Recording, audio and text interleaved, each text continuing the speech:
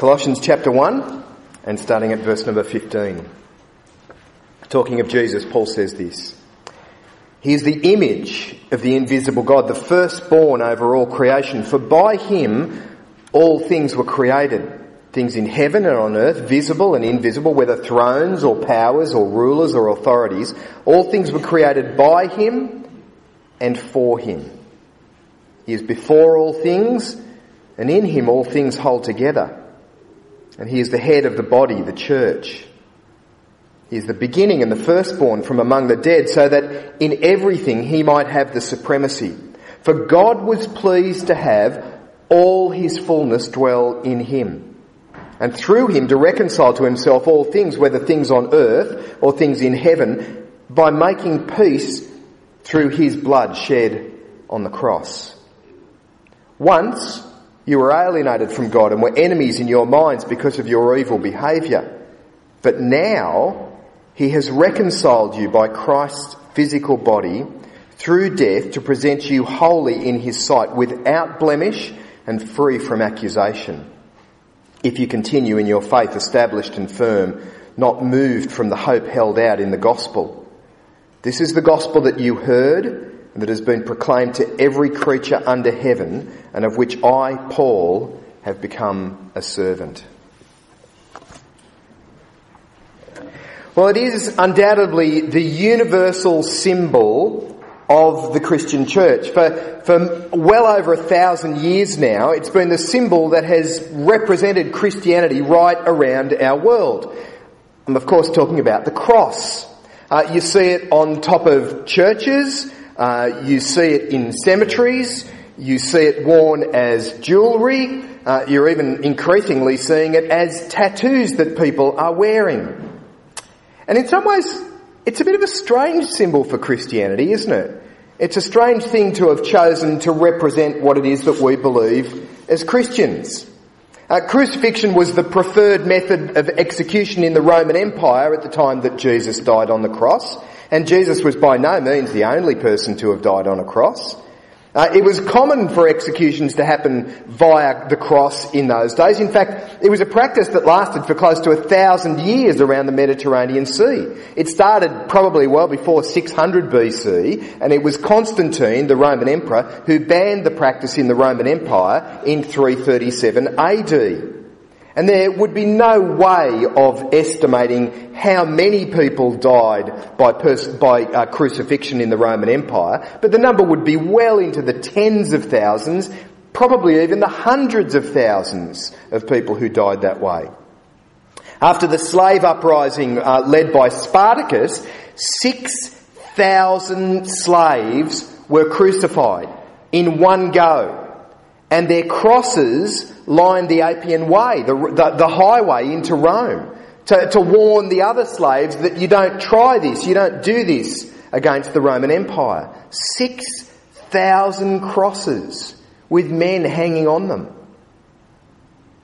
But when people put a cross on a church, when they put a cross on a grave, when they wear one around their neck, or when they get one tattooed onto their arm, they're not trying to celebrate that Roman form of execution, are they? And they're not remembering the tens or hundreds of thousands of people who died on crosses, are they? They're remembering one. They're remembering Jesus. And in a strange way, the cross itself, it's just a trivial detail in the story of Jesus. It's not how Jesus died that we want to remember. It's the fact that Jesus did die. That's the important element in the story. The cross, in some ways, is almost coincidental. Now, today we're looking at the work of Jesus, and the cross clearly stands at the centre of what it is that Jesus came to do. But before we can really understand the cross, we've got to remember what we saw already. We've been looking through this series of what we believe, the kind of 10 major doctrines in the Christian church. And it's really that the one from a couple of weeks ago, sin and suffering, that we need to be reminded of before we can understand what the cross is all about. We saw that sin entered the world through Adam and Eve. They rejected God's authority, and they rejected God's authority because they wanted to be God for themselves. They wanted to decide what happened in their lives. They wanted to be the master of their own destiny, the captain of their own ship. Sin entered into the world because Adam and Eve chose to reject God. And that sin's problem spread. See, every single one of us now has this disposition, this sinful nature at work within us. Every single one of us has this inclination to reject God and to be God for myself. I'll decide what's right and wrong. I'll decide what's good and evil. I'll decide what it is that I do. I won't be listening to God on that front. That's the disposition of all of us. It's like that bowling ball. You know, when you get out onto the bowling green and you bowl that ball, it's not going to go straight. It has that bias. It's going to move in that direction. And that's the bias that we have, thanks to Adam and Eve. But worse than that, it's not just that we reject God. The Bible says that we're actually deserving of God's judgment. I was talking to a high school scripture teacher when we lived up on the north coast, and he was saying that he thought the whole idea of God judging people was just totally offensive. He thought that if God was genuinely loving, then God should just forgive everybody. And I said to him, if you go back to your class after this session that we've got in the auditorium, if you go back to your class, if your class were just to ignore you for the rest of the lesson, how would you feel about that?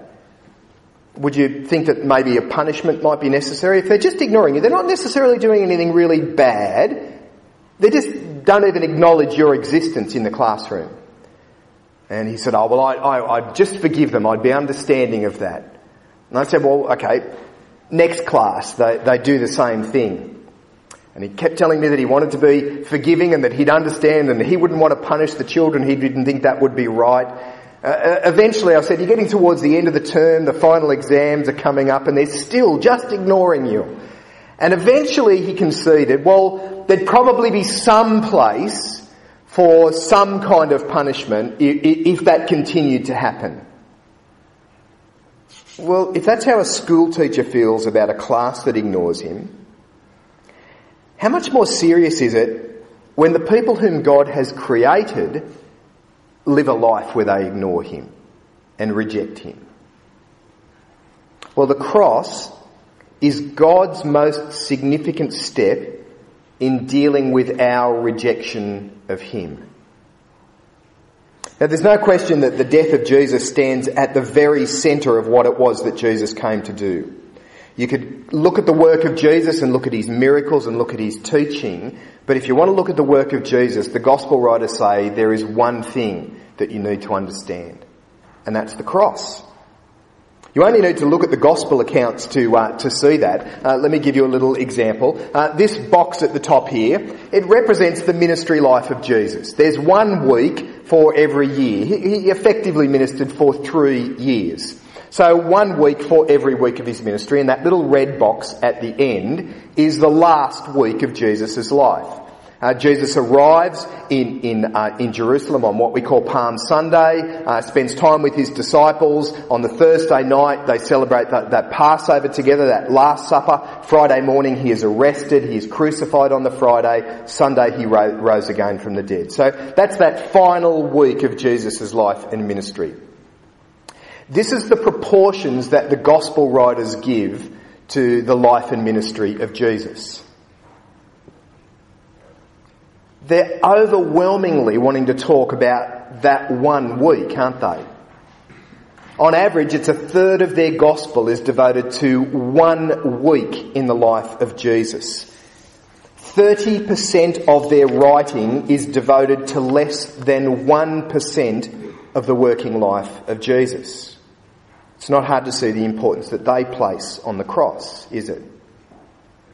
So how do you sum up what it is that Jesus did in his death on the cross?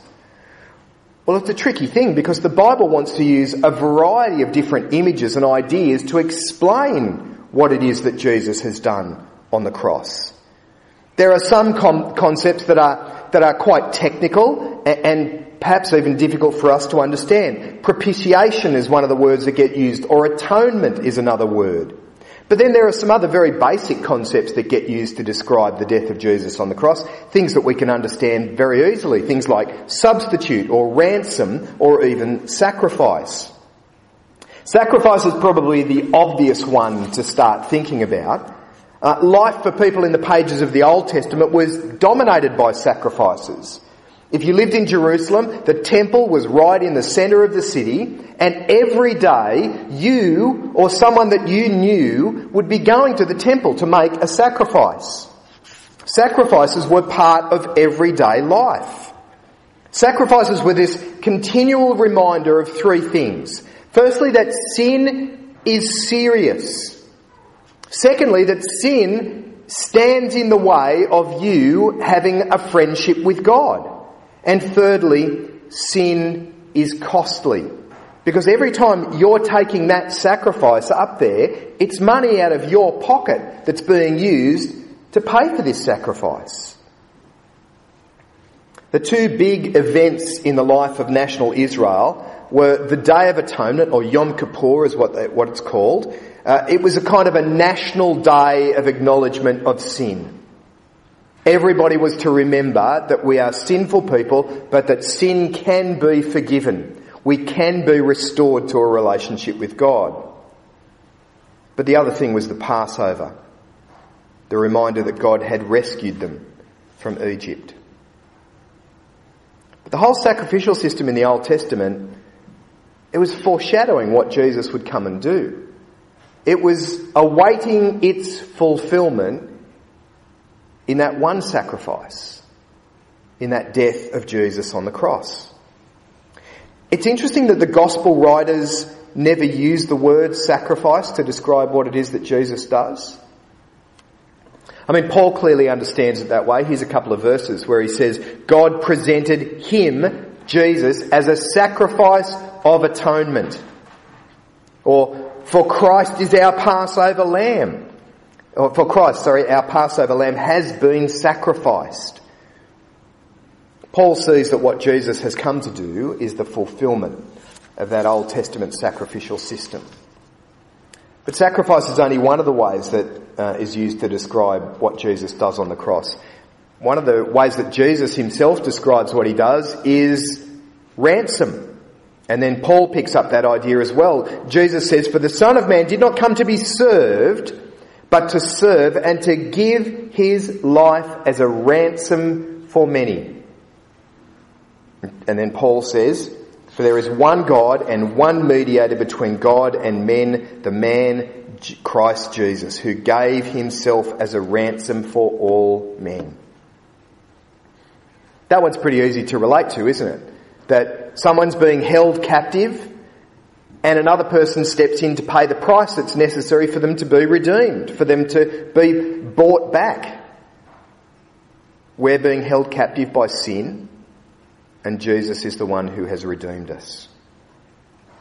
Substitute's another idea that gets used in the pages of the Bible, but probably the clearest example of where substitution comes in has got to be Isaiah chapter 53. It's remarkable, isn't it? A passage written hundreds of years before the death of Jesus on the cross can sum up so perfectly what it was that Jesus came to do. I haven't got time to read the whole of Isaiah 53, so just let me read you a few verses. "Surely he took up our infirmities and carried our sorrows, yet we considered him stricken by God, smitten by him and afflicted. But he was pierced for our transgressions. He was crushed for our iniquities. The punishment that brought us peace was upon him, and by his wounds we are healed. We all like sheep have gone astray. Each of us has turned to his own way, and the Lord has laid on him the iniquity of us all." But probably the dominant idea in the pages of the New Testament to describe the death of Jesus on the cross, it's actually courtroom language, judicial language, talking about justice and righteousness Those two words come from the same Greek source. It's just one word in Greek that gets translated in slightly different ways. Here's what Paul says about righteousness and justice. Now, when you hear righteousness, that is to be declared not guilty. That's what we're talking about there. This is what Paul says. It comes from Romans chapter 3. I've kind of trimmed it down a little bit because it's a very dense passage, but to just get the basic sense of what Paul is saying. But now a righteousness from God has been made known. This righteousness comes through faith in Jesus. There is no difference, for all have sinned and fall short of the glory of God and are justified freely by His grace. God presented Him as a sacrifice of atonement. He did it to demonstrate His justice in the present time, so as to be just and the one who justifies those who have faith in Jesus. Righteousness means we are not guilty before God. The verdict comes in. How do we get that not guilty verdict? By faith in Jesus, if you trust in Him. And it comes because God is gracious. But it also comes because God has to be just. He can't just sweep it under the carpet. He can't just ignore what has gone wrong. And at the end of that verse, he says that God has done this in order to be just and to be the same one who justifies people. Someone had to take responsibility for our wrongdoing. And Jesus has willingly assumed that responsibility. One of the objections that people have about the death of Jesus is to ask the question of whether or not it was really necessary for it to happen. Again, as my school teacher friend up on the North Coast thought, if God's loving, well, surely He doesn't have to punish people. I mean, no one needed to die, really, did they? Or some people even take it one step further and suggest that it's actually barbaric that God would punish His own Son for the sins of other people.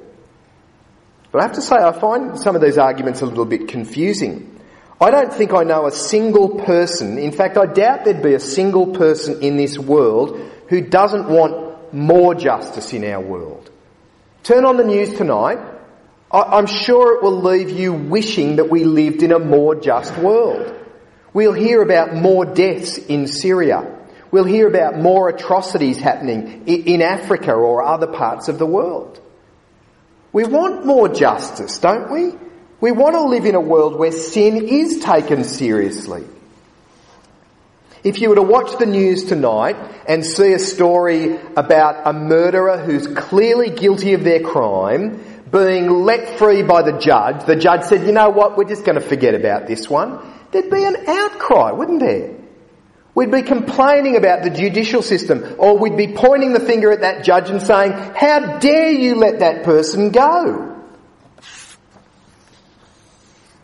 But for some strange reason, when God says that He is going to bring about perfect and universal justice in our world, some people think it's unnecessary or excessive. Another common objection that people sometimes have, and I've heard this a number of times, is who is God to judge us? Well, the answer's right there in the statement. He's God. This is His world. You were created by Him. Of course He has the right to judge. Again, one objection that people sometimes have is that it's unjust for Jesus to take the punishment for us. Even barbaric.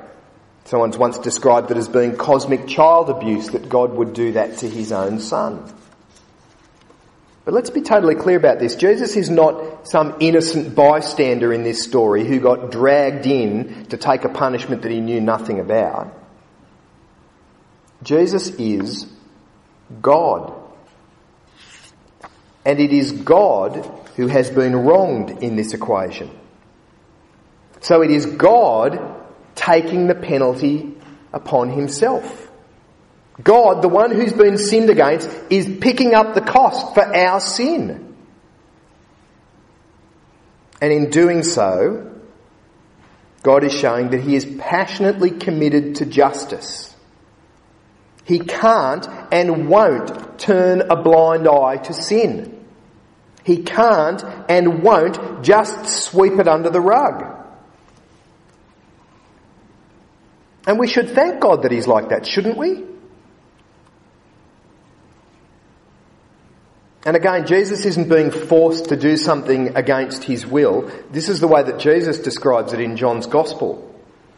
I lay down my life only to take it up again. No one takes it from me, but I lay it down of my own accord. I have authority to lay it down and authority to take it up again. This command I received from my Father. Jesus is willingly laying down his life. As I said, the gospel writers see the cross as being at the very centre of the message about Jesus. And can I say, we need to make sure that the cross remains at the very centre of our Christian lives, at the very centre of our church, and at the very centre of the message that we have to take to our world. Now, you might be thinking, well, that's just obvious, isn't it? Well, I'm not sure that it always is. I'm not sure it does always stay at the centre of our lives or our church, and it's certainly not always at the centre of the message that the church presents to the world. It should stand at the centre of my Christian life. I should never forget that there is only one way that I've been made right with God. You'll be encouraged to think that you are a self-made person, that you have got yourself to where you are today. You cannot make that claim in your relationship with God. It is only by what God has done for you through his Son, when you were powerless, when you were helpless to do anything for yourself, that God makes you right with Jesus. And we need to keep remembering that. My forgiveness, my relationship with God, the eternal life that I have in store for me, I need to thank God for those things every day, because they are things that he has given to me. And we need to make sure that the cross is at the centre of our church. We exist as a church because of the cross and for the sake of the cross. It should shape and influence how we do things as a church. Let me give you an example. How should we treat each other here within the life of our church? Or we should love each other. Why should we love each other? Well, we've known each other for ages. Of course we'd love each other. Or we're good friends. We've been neighbours for years. That's why we love each other. That's not what the Bible says. The Bible says that you should love because God has loved you and sent his Son to die for you. So that means that you love even the people that you don't know, even the people who aren't your neighbours, and even the people who are new to the church. You have a responsibility to love them because God has loved you. See, we need to make sure that it's a cross-shaped love that we've got for people here. And in the message that we present to the world, well, talking about sin and the need for forgiveness, it's not always that palatable. And sometimes we can fall into the trap of wanting to say other things that people are going to be more inclined to listen to. But we've only really got one message to give to people. We've only got one message that can change things. We've only got one message that can bring people into a relationship with God. And it's that cross-shaped message. So we need to make sure that that is the message that we want to communicate to people. We want people to hear this extraordinarily good news that forgiveness and life come through Jesus.